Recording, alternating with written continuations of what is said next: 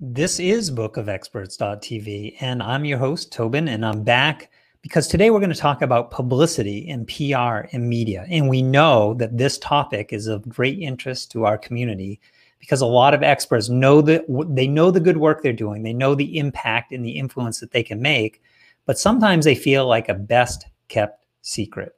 Like you're doing all the good work, but not enough people know about you. So you are going to love hearing from today's guest. I'm going to bring her on now. Welcome to Book of Experts TV, Esther Kiss from estherkiss.com and also borntoinfluence.com. You are an expert in the area of media and publicity, helping some pretty big names, by the way. Gary Vaynerchuk, for one, helping folks get out in front of more people so that they can do their good work. So I'm so excited to have you here and chat today, Esther. Thank you so much for having me, Tobin. I'm excited to be here.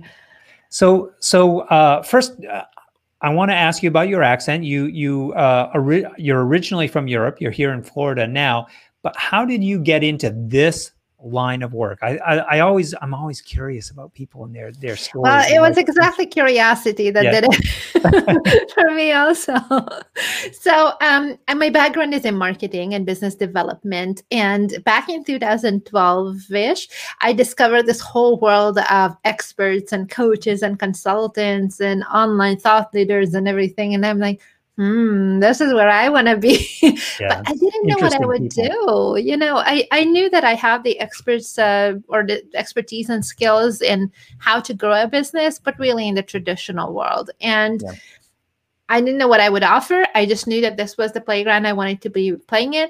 And so I thought, well, if I develop my relationships with coaches, consultants, experts who already have built a substantial business, they're at the multiple 7 to 8 figure level, they're multiple New York Times bestselling authors. That's the kind of crowd I want to be in. I don't know what I'm going to offer to them, but we need to build those relationships. And so I came up with this genius idea with a friend of mine to create a podcast. And that was the Born to Influence podcast, where we would connect with people like Gary Vaynerchuk, like Perry Marshall, all these really successful entrepreneurs. And I thought if I can give them a platform to talk about their message, share about their books, that will be good. And then we'll figure it out. And every time we did an interview, at the end, once I stopped the recording, I would ask them that, hey, I know you have this book coming out or you have this event coming up. Would you like to be on other shows as well? And they always said yes. And so I thought, well, okay, I'm going to help you out, but completely for free, just to invest in those relationships. And word get out. And so one of my clients came to me and he's like, hey, I have this guy. He's a best-selling author. Can you help him get on some more shows? And I'm like, yeah, sure. And he's like, yeah, but this time you have to charge for it. So I literally went and Googled, how much does a publicist make? And I figured out the offers from there. And that was 8 years ago. And so we've developed now this full-blown publicity agency where we do both traditional media, TV, radio, newspapers, magazines, and then also online media like podcasts, YouTube shows, Facebook Live interviews. Just depends on what makes sense for that particular person and their campaign. Esther, there are so many things that you just shared that I want to underline and make sure that our audience does not miss this. So first of all, I work in the business development space as well, and I love what you've shared here. There are a couple lessons that I think a lot of people, I don't want them to miss this. So first of all, you fell in love with a group of people, and I love them too. Our expert-based entrepreneurs, the coaches, consultants, they're people who are changing the world. And the important thing was, you did not come to this with, I'm going to sell this product or service. Let me go find someone who will buy it. You came to it with, here's a group of people that's really interesting to me. How can I do something cool with them? And I think there's brilliance in that strategy. I'm going to attribute it to your business development background. Would you say there were other inspirations? What made you think? Because it's uncommon these days. I see a lot of people who put the cart before the horse. They decide what they want to sell before they find their market. Yeah, I kind of had an idea that, well, we'll build this big audience for the podcast. And so we started with a daily show, which I don't know what I was thinking, but so literally every day, Monday to Saturday. And so the initial plan, like very vaguely, was that would be an option to monetize once the audience is big enough to have sponsors on the show and potentially sell some products and services, but I didn't know what it would be.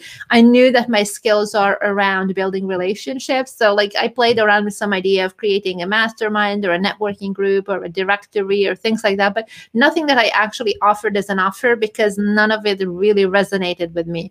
And it truly, the offer that I have now is really something that came out of these conversations that, hey, how can I help? Yeah, the second thing that I want to share that Esther did that I think also brilliant was, because we hear these words, people say you have to give value.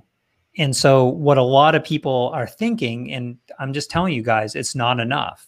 I'm just being honest with you. Like, let's call it what it is. But when you write your special report and you write your lead magnets and all these things that, yeah, it's good information, but just putting it out there that's really not what it means to give value. Esther was putting her sweat equity into going and helping people get more business, and really genuinely putting her time and energy into it, her attention into it, going above and beyond, and has now created, I think, some amazing relationships with people whose businesses have taken off, and they attribute some of their success to the work that she was willing to do for free originally, to invest in that relationship. And I don't want people to miss that, because so many times it's, yeah, if I just put out my content, if I create great content, that's my giving value. It's not enough these days.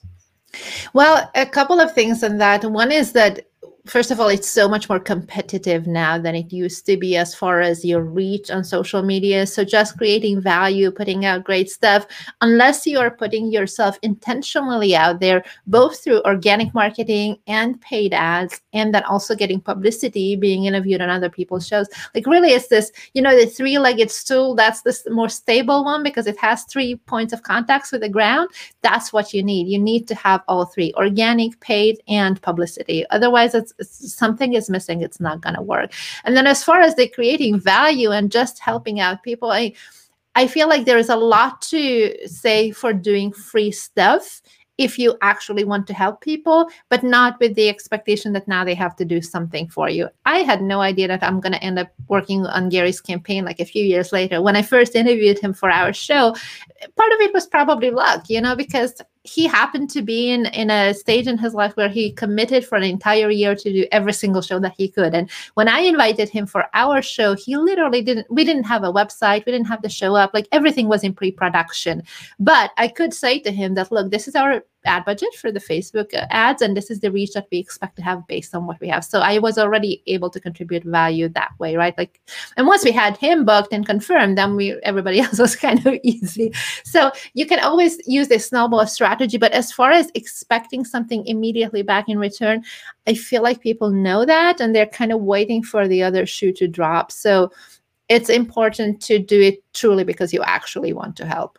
Yeah, I think there's a great book out there. Adam Grant has written Give and Take, and he's classified people into 3 groups. There are givers and takers. That's in the title, right? And then there's a middle group in there that is very transactional in their thinking, meaning I'll give, but I expect you're going to give an equal, I'm keeping a balance sheet to make sure we're always even. And Esther, you and I met. I'm going to do a shout out for Jason Van Orden and Michael Roderick. Those are 2 guys that really get the giver's mindset. They're really building relationships, including I got a chance to meet you by going to one of their networking events. And I see you displaying this as well, which is I'm going to give to invest in the relationship. It may or may not come back in some form, but I know that I'm putting good things into this and I trust the process. Yeah.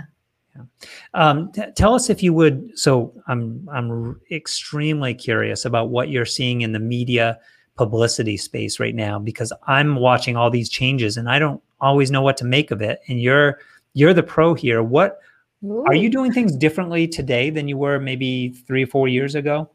A little bit, yes. So first of all, a lot of platforms come and go. So that's just something that is the nature of the work we have to keep up with. Right? There was the Periscope thing for a while, and then it went the way of the dodo bird. There is now YouTube Live, there is Clubhouse, there's all these different things. So you got to kind of feel out what is good that I could get ahead and have that first mover advantage potentially. And at the same time, also make sure that you do put yourself out there on platforms that are proven. So that would be your legacy brand names, like being on TV on ABC, NBC, Fox. That's unlikely that it will go away. Forbes magazine, Entrepreneur Inc. Those really have that cachet because they are selective with the types of guests that they have on, so that if you can get yourself on there, automatically that credibility and the trust transfers to you and your expertise as well. And then in the podcasting space, that's huge for experts. So if your goal is to get more credibility, certainly get after the mainstream media outlets, because that's really what the biggest credibility builders are. But then if you want to have more leads and sales, there are two ways that you can think about it. One is if you have a mainstream offer, like let's say you have a weight loss offer, that's interesting to a general audience, to the average person on the street. So for you to be interviewed on TV, probably you're going to get customers too. For anybody who has a very niche offer, like let's say you're teaching Facebook ads, most likely being on TV is not where your customers are. You still can do it because you can talk about, like Apple's crazy thing about the pixels and the tracking and what does that mean for consumers, like all that stuff. That will help you build the credibility. And then your customers will come from online media outlets that have much smaller but much more niche audiences who are already accustomed to buy. They're familiar with the fundamentals of your area of expertise, and now you can teach them the cool stuff and give them examples of what you've been able to do with your clients, and that will help you grow your business. When experts are coming forward, Esther, and they're reaching out to you for support, and my understanding is you have the done for you services and you have Publicity Empire, where you're sort of guiding or coaching people through the process. Is that right? Yes, that's right. What do you wish that they knew or were doing before they even arrived at your door? Well, one thing that you have to keep in mind is, how am I going to present my message in a way that's compelling and that also fits the media format that we are going after? And this is something that we work with all of my clients before I start pitching them. This is the very first session that we do, is develop your intentional media message content, because a lot of experts are used to speaking on stage, and there you can do the introduction, the talking points, and then the conclusion, right? And you're good. It's a formula that works, but the audience is not going to follow you from city to city. So you can kind of do the same talk every time. But online or with any kind of media, if you do a podcast interview and somebody hears about you for the very first time, what do they want to do? Well, they will check out your website and your freebie, and they want to listen to other interviews. You have to create bingeable content. And if it's always the exact same formulaic thing, they're going to tune out real fast. So what you want to do is figure out what are some of the foundational talking point elements that I have to share each and every time to say what audiences need to hear and believe in order to want to take the next step with you. And what is something that's unique just for that media outlet, just for that show. And then that way they're like, oh, I'm always learning something new from this person. And that's how they fall in love. You shorten the sales cycle and they become customers much, much faster. And the other thing too is that with traditional media, you kind of got to know how to speak in sound bites, how to be very concise. With a TV interview, it might be only 2 minutes. So you have to deliver those talking points really quickly in a way that's relevant to whatever news story is going on. And then with podcasts, it's the opposite, right? It's 20 to 30 minutes. It could be an hour, which is very deceptive, because people think that, oh, I'm going to have such a great conversation and we're having fun and joking around. And that's all great because you want to create rapport with your host and with the audience. But don't forget to also mention some of the talking points that you need to include there so that your interviews are effective for why you're doing this. Why are you building this platform for yourself? Yeah, I love that structure. What are the hosts, the gatekeepers on the media side that have their own channels, the access to wider audiences? What are they looking for that we might not be considering? When you sort of see both sides, you're a matchmaker essentially between the two sides. So what should we be thinking about that we might not have considered? So one thing to keep in mind is my story and my expertise actually relevant to this audience? You don't want to be just for the sake of being on that show. Like Good Morning America is great, but if it's not necessarily something that will really help you. So you want to think about, how can I make my expertise or my story relevant? With podcasts usually, or with online media, they tend to be more niche and they're evergreen. So you don't necessarily have to pay attention to trends as much or to news stories. But with traditional media, yes. So what you want to think about is, for example, let's say you're a health expert, and Halloween is coming up. Maybe you will pitch something like, how can you manage your kids' sugar consumption? Like things like that, things that would be relevant to an upcoming holiday or a local event or a trending news story. And then think about what are some of the things that make my service or my product possible. And that usually comes down to your core skill set, your expertise, your personality traits. And that's something that then now you can connect to a trending news story. So relevance would be one. Number two is make sure that you're actually bookable. So you have a professional headshot. It's not an iPhone selfie. It needs to look decent. And not because, it's about beauty or anything like that. It's just about like they want to promote you too. And so they want to make their social media look good. And then have a bio that's written for that type of media outlet. So as an example, for a speaker bio, it might be pretty long, like 350 words. That's like this much, right? Whereas for TV, you might have a little shorter, like 250, 280 words. For a magazine, it would be 180 to 200 words. For a podcast, it could be anywhere from up to 80 at the most, and some podcasts want as short as 15 words. So what you would like to make sure that you're prepared for is to have all these options based on the type of media that you want to do. So with my clients, it's so funny. They're established experts and their bios really are terrible for the most part. So you want to have someone ideally who can look at it really like what from an outside perspective. Like number one, you have to have it written in the third person, not I, but he, she, right? Like, write it like that. But also write it in a way that's compelling and that you can edit down to the shorter versions. Because the last thing you want to do is give a really long bio, for example, for a podcast where they want to have a 2-sentence introduction, because the podcast host in that case has no choice but to edit it down themselves. And there goes your introduction, because now they are pulling what they think is important versus how you want to be presented with the first impression. How important are these assets? So for example, the one sheet, the media sheet, is what terminology are you using? I hate the one sheet. Yeah. No, it's a lot of people do it, and I think it's still relevant, especially as a speaker in the speaking world. They want to have a traditional speaker one sheet, but generally speaking, for media interviews, I hear so many complaints from my podcaster friends and acquaintances that publicists or even would-be guests just sending their one sheet as an attachment and expect to be booked. Like, come on, listen to that show, give a reason why it's relevant, why do you think it would be a good fit, and then give them a couple of topic ideas. And then if you have already a professionally produced one sheet, you can use that as a follow-up thing that, by the way, here is something that I wanted to share with you as well. Yeah, we've heard this advice before. So we had Richie Norton, who's pretty well known in the podcast space, and he gave very similar advice, which is just have a real conversation with people first. Yeah. You can follow up with all the assets in the media, and I really like that, because I think in this world that we're living in right now, there is so much automation, so much advertising, so many demands on our attention that people. And this whole pandemic thing. I don't know if you heard this past year, we had this pandemic thing that kind of, I don't know what you're talking about. People are craving that real connection with other human beings. So I really love that. Another thing that I've been thinking about, Esther, is how are people, so if I'm an expert-based entrepreneur, can you help me walk through that decision-making process of when does it make sense that I might tap into someone like yourself sort of on the service side, as opposed to when is it a better decision to educate myself, like in the case of Publicity Empire, where I would build my own skill set to get some of these opportunities? What's the best way to make those kind of decisions?